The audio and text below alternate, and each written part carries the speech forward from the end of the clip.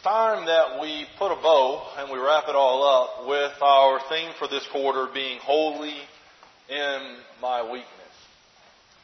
And I'll be honest with you, these wrap-up Sundays in the sermons are maybe the most difficult for me every time.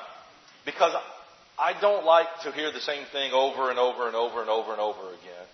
But that's okay. And I don't like to keep going back over the same things and showing everything that I've already said. But I will reference a lot of what I've already said, because this morning I want us to think. Because too often when it comes to these wrap-ups, we might just sit back and say, well, I've already heard that. No, you have, but we're going to think this morning. We're also going to, what's the word here? We're going to resolve. Anietti talked about that earlier in the year. Where it's the last time we're going to talk about this subject in detail. We're going to make resolutions to do certain things.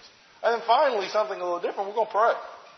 You don't see that happen very often. We're going to turn our attention to a prayer about being holy in our weakness. And maybe we can make it individually our own in our own little time. As we've talked this year about being in this quarter about our weaknesses, it has been clearly stated that we all have weaknesses. Sometimes we have physical weaknesses, right? Our age, sickness, our circumstances in life that make us weak. But that's not our focus this morning. Our focus this morning is going to be on our spiritual weaknesses. Because we all have them. Because we're all not perfect. And so maybe as you've thought about the quarter, I want you to think again, and maybe you've thought about, my biggest weakness is, now you fill in the blank. I don't know about you, but I've thought a lot about that this quarter, and I have been made aware of more weaknesses than I thought I had, right? I thought the biggest weakness I had was impatience. And impatience might still be up there as pretty high on the list. This morning we were looking in Leviticus 19 in our class downstairs. And we read a passage in Leviticus 19 about when the children of Israel would come into the land, if they planted a tree, they weren't supposed to take the fruit of it for 3 years. And then in the 4th year, all of the fruit belonged to the Lord. And then finally, in the 5th year, you could eat from that tree. And I thought, I don't know if I could do that. I see that tree right there with that fruit that I planted, and God is telling me I can't have it now. I got to have it later. That's hard for me to do. And we looked at a character, and I want you to turn to Hebrews the 12th chapter. We looked at a character. Michael talked about him, and I talked about him. About a person who was completely impatient. A person that completely gave over to whatever his desire was. And he's described as an immoral person, but you know him as Esau, right? And we mostly know him for what he did for his food. But notice in verse 14, strive for peace with everyone and for the holiness, without which no one will see the Lord. And you'll see to it that no one falls to obtain the grace of God, and that no root of bitterness springs up and causes trouble, and by many become defiled. And here he is. And that no one who is sexually immoral or unholy, like Esau, who sold his birthright for a single meal. Because you know afterward, when he desired to inherit the blessing, it was not there for him, paraphrasing. He couldn't wait to have that. And so he gave up something very valuable. And then when it was all said and done, he wished he could have the valuable thing back. But it's gone. If impatience is your big one, you may give away something that you can never take back. And that ain't what we're supposed to do. Being holy in these weaknesses, recognizing them. Another one that I've thought about with myself is I'm very stubborn. I don't like to be told what to do. In fact, if you tell me what to do, I might actually do the opposite in spite. I don't know if that's you or not. But that's me. That's a problem. And you know why that's a problem? It's because God tells us to do stuff all the time. Our parents tell us to do stuff all the time. Our boss tells us to do stuff all the time. And if I'm so stubborn that it has to be my way or the highway, man, it's going to be an ugly battle. Consider what happened with the Israelite leaders, the Jewish leaders in Jesus' day in Acts chapter 7, and really all throughout the history of the Israelite people, and we might say throughout the history of religious people. That this is what happens. Remember Stephen, he stood up to the people, and he has preached Jesus to them, and he says he's going to destroy this temple. And they got upset about that. And so he says in verse 51, you stiff-necked people, as stubborn people, uncircumcised in your hearts and your ears. Things are there blocking your heart and your ears. You won't let God into your heart. You won't let Him into your ears. You always resist the Holy Spirit. Your fathers did it, so do you. Which of the prophets did your fathers not persecute?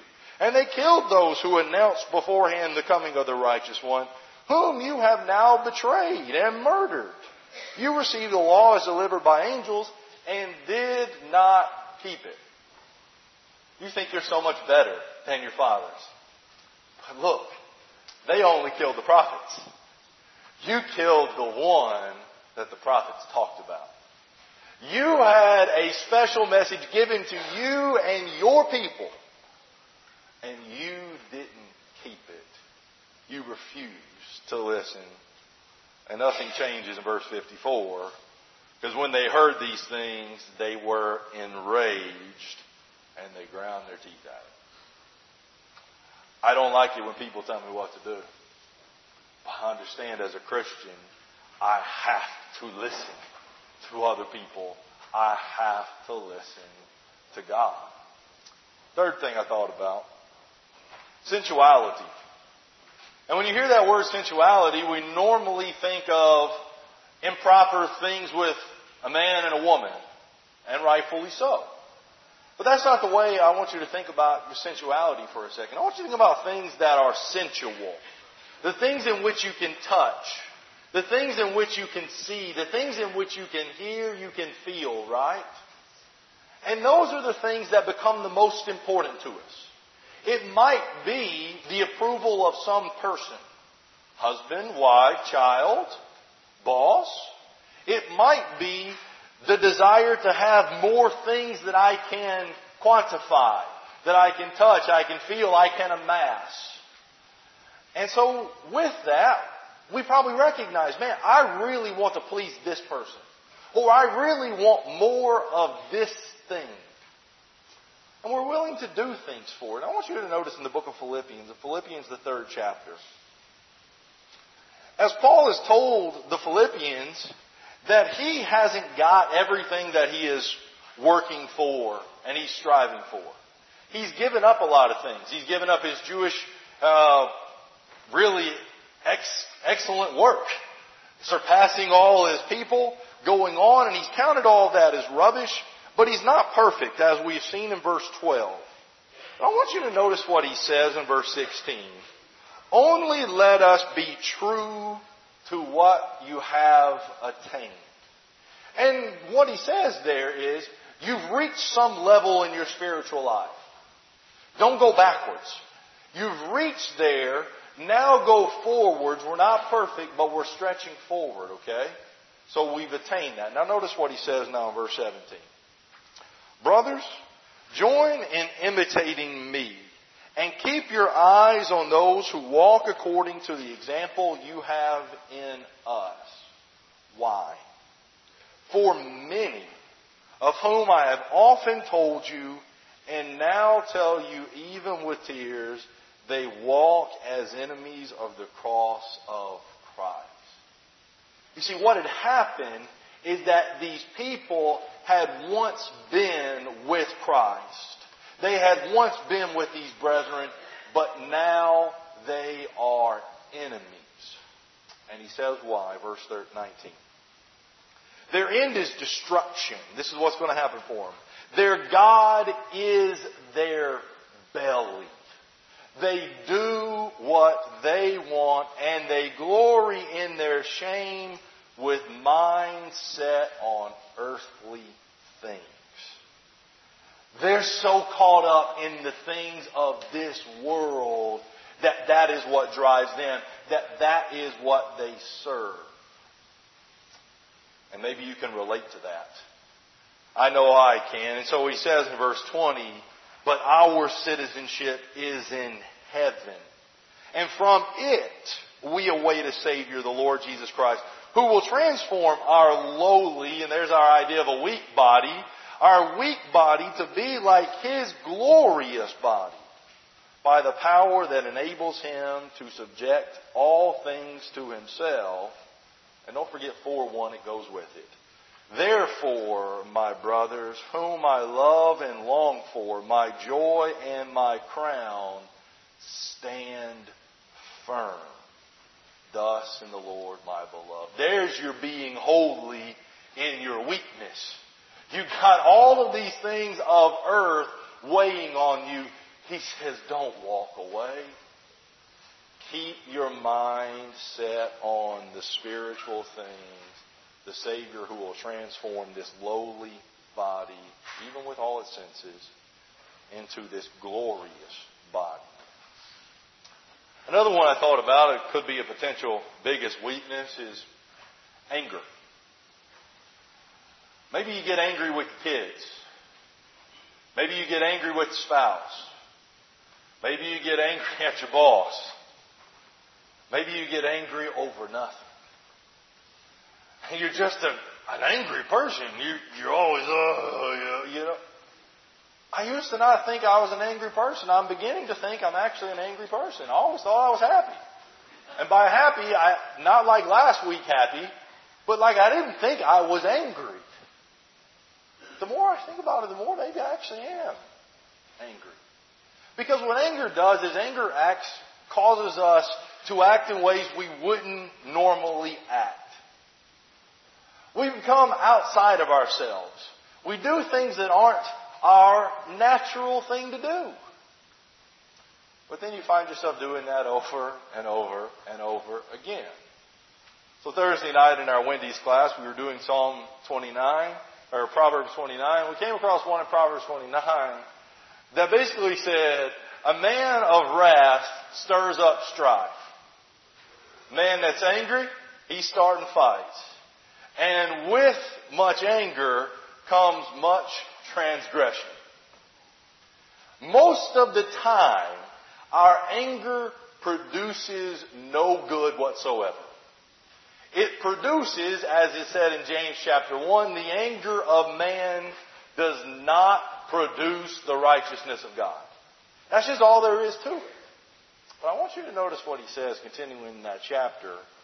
In that, and you know that passage most likely, of let everyone be quick to hear, slow to speak, and slow to wrath, right? I want you to notice the next verse, in verse 22, that he says, but be doers of the word, and not hearers only, deceiving yourselves. I think oftentimes we deceive ourselves in our anger and saying, I have, and we use the phrase, righteous indignation. I am right in this anger. I am right on acting on this. But maybe we actually aren't right in that. It is possible to be angry and not sin, right? Ephesians 4, back in the Psalms. But how many times do I want to actually admit that my anger was wrong? Or am I in that weakness saying, I was right? How dare they cross me? And the more I think about it, the more I think that might describe me more and more. Maybe your biggest weakness is lack of self-control. You spend, you spend, you spend. You hungry, you eat. You're thirsty, you drink. You don't know when to stop. You run your mouth all the time. You do whatever and you can't stop. You get hooked on some hobby and you can't quit or you won't quit. And what you see that does is you see it tears your family apart. You see it tears your mental state apart. It tears your finances apart. And it's all because I couldn't stop. And maybe it's not that I couldn't stop, but it's that I wouldn't stop. I knew I needed to stop. I knew I needed to quit it, right? And so one of the things that Jesus really harps on with the Pharisees that we don't talk about often in Matthew chapter 23 is this very idea. When we picture the Pharisees, right, we picture the hypocrites. These people who were so religious and so worried about the details, the nth degree of the mint, the anise and the cumin, right? And all of those things, the mint, the anise, and the cumin, that sometimes I think we forget about the life in which they lived. Notice verse 27. Actually, it's 25. Woe to you, scribes and Pharisees, hypocrites! You clean the outside of the cup and the plate, but inside they are full of greed and self-indulgence. See, on the outside, they look great. And maybe they look great because they spent all this money on their wardrobe. And they spent their times making them look more religious. But he says you were greedy and you were self-indulgent. And that word self-indulgent means you were lacking self-control. Maybe that's you. I know that's me. That's the addict in me. That's I get wrapped up in things. He says, son, you better get that under control. Verse 26.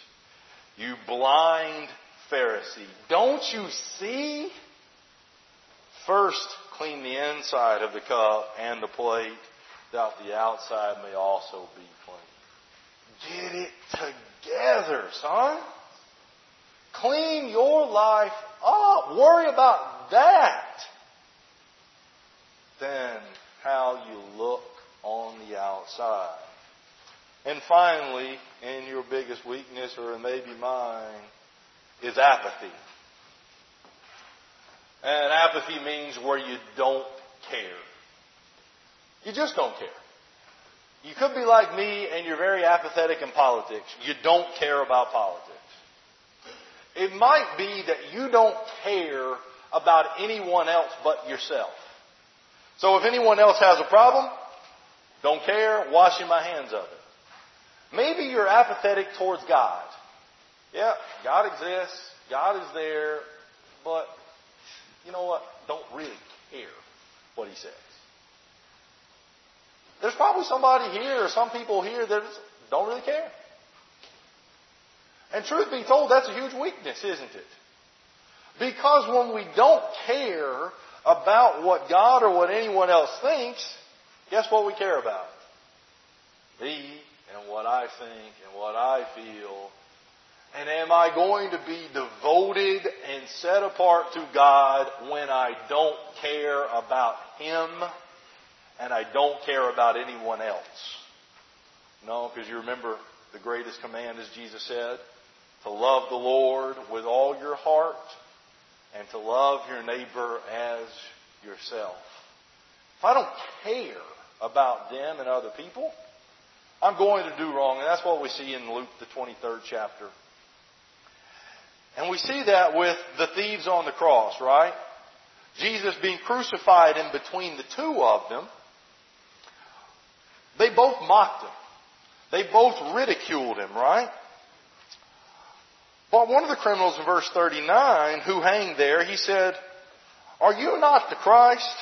Save yourself and us." And I imagine that was probably in a pretty sarcastic, mocking tone. But the other rebuked him, and he said, and here's our phrase, "Do you not fear God. I would imagine that most of us on our deathbed would have some kind of fear, care about God. This criminal did not. Don't care. So calloused in this, he says, do you not fear God since you're under the same condemnation? Don't you realize what's about to happen? And he didn't care. And you ever tried to convince someone who doesn't care? It's like banging your head against a wall. It's like arguing with a fence post. It is pointless. And maybe I'm an apathetic person and I need to start caring, or otherwise I'm going to drift and drift and drift to the point where I'm lost at sea and I ain't coming back. I'm sure there are a bunch of others we could point out. I pointed out 6. Now here's what I get to, right? You've got your biggest weaknesses. I got my biggest weaknesses, right? We're different. We don't have the same ones. The question is then, or the statement that we resolve is, I'm going to do something. The truth is, we're all going to do something. And actually doing nothing is doing something. And so I might decide that I'm going to give up. I've got this huge problem. I can't stop spending, so I won't stop spending. I can't stop cursing, so I won't stop cursing. I can't stop sleeping with someone else who is not my spouse, so I won't. Or I can pray about it. I can say, God, as David did, I sinned against you. I'm going to give you what you desire, a broken and a contrite heart. Or I can say, I'm going to give you a stubborn and a rebellious heart. I don't really care what you say. And there's somebody in the New Testament that the rubber had to meet the road for them. Why don't you go to Acts, the 8th chapter. And this was a brand new convert. This was somebody who was not even fully committed yet. They hadn't even spent all of these years, which might have made it easier, or it might not have made it easier. It might have been easier just to walk away here. But in Acts, the 8th chapter, when Simon the sorcerer is converted and he's baptized, the apostles come down and they lay hands on the people there in Samaria. And when the apostles laid their hands on them, they were able to perform miracles. And Simon, who was a sorcerer, and everyone looked up to him in the town, saw that actual miracles were being done. He said, here's my money. Let me do that too. And Peter said to him, you'll remember in verse 20, may your silver perish with you. You thought you could obtain the gift of God with money. You have neither part nor portion, for your heart is not right before God. Repent therefore of this wickedness of yours, and here it is, and pray to the Lord that if possible the intent of your heart may be forgiven, for I see that you're in the gall of bitterness and in the bond of iniquity. You're not in control. Your heart is wrong. And remember what he says? Pray for me to the Lord that nothing of what you said may come on. What am I going to do? Am I going to stick with God and try to get my heart right? Am I just going to say, nope, I'm giving myself to that one. Don't care. I'll deal with the others. Or say, maybe I'm going to do something about it. But I'm going to do as little as possible. I want to get by. I want to get by the bare minimum. I want, as in college, the C for degree or D for degree, right? I just want to get by. That's all I want to do. And you think that makes God happy? That we'd be let me get by on the hair of my chinny chin chin. We barely. Or as he says in 2 Peter chapter 1, I'm going to work harder at it. I recognize that I've been working at it. But man, sometimes you just have to work harder. Sometimes you just have to put in more hours. Sometimes you just have to make other sacrifices because, as he says in verse 4 of 2 Peter chapter 1, we've been granted to be partakers of His divine nature. He has made us like Him. He has set us apart. like Him. And so for this very reason, verse 5, make every effort. Is that me? That I'm doing everything within my power to deal with my weaknesses. Or am I just doing as little as possible? So again in verse 10, therefore, brethren, let be all the more diligent. It's time to work. And it hurts. And it's painful. But it's time to work. Or maybe I decide, okay, fine, I'm going to do the right thing. God wants me to do this, so alright. I won't sleep with Him. I won't curse. I won't steal. I won't buy that car, and is that what He wants to? Or am I going to willingly give those things up? You know what, God, this is the way You want me to be. And so this is what yeah, it hurts, but I'm happy to do it. Because that's just the way life is. And I want you to go to Ephesians chapter 5 in the call for this. And we don't have time to look at this passage very closely. But I want you to notice how Ephesians chapter 5 starts before he ever goes into a list of things to not do.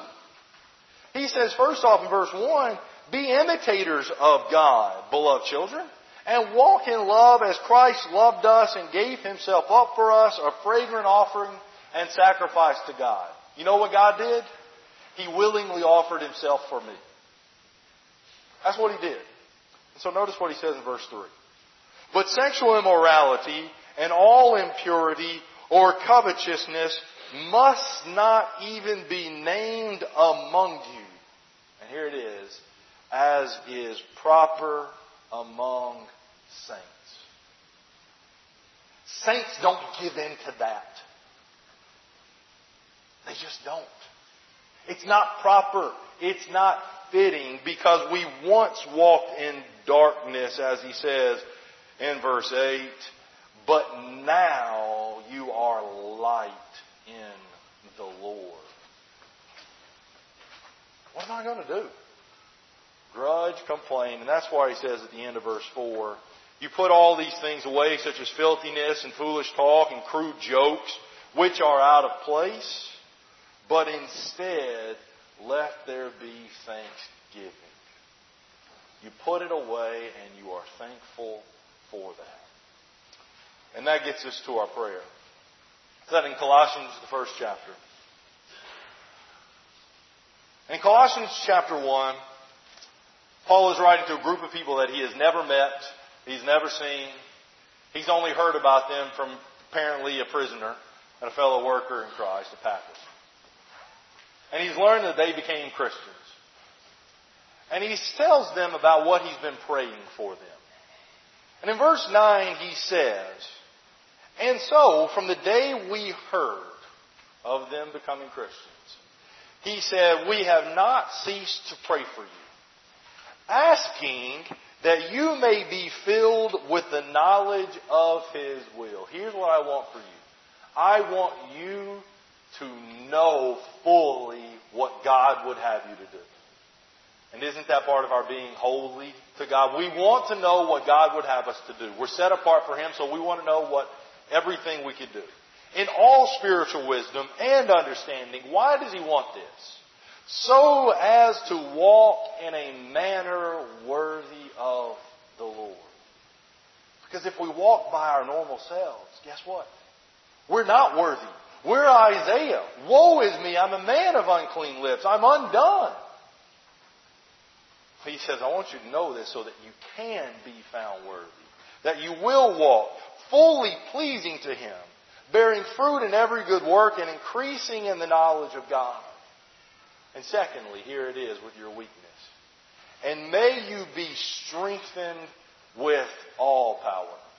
I want you to be strong in everything according to His glorious might. He's going to be the one to make you strong. And here's what He wants you to do. For all endurance and patience with joy, giving thanks. That's our being holy in weakness. is that you endure your weaknesses and serve the Lord with joy.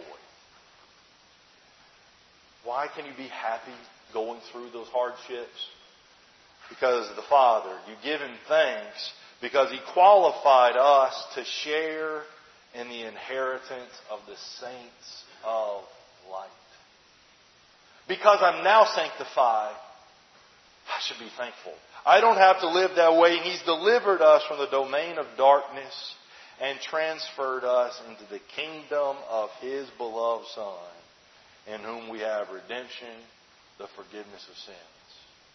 So my prayer for you, he says, is that you know so that you can walk pleasing to Him, and that you be strong and you stay with Him through all things because He qualified you. And here's our final word we're going to talk about.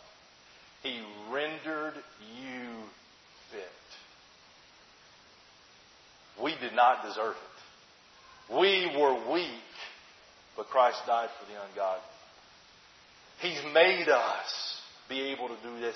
And He will be the only one who will be able to make us strong to the point that we will stick with Him and be devoted and set apart to Him, even with a life full of weaknesses. And I pray that that is the prayer for myself, and that is the prayer for each and every one of us, so that we will be pleasing and live appropriately as inheritance of the saints in light.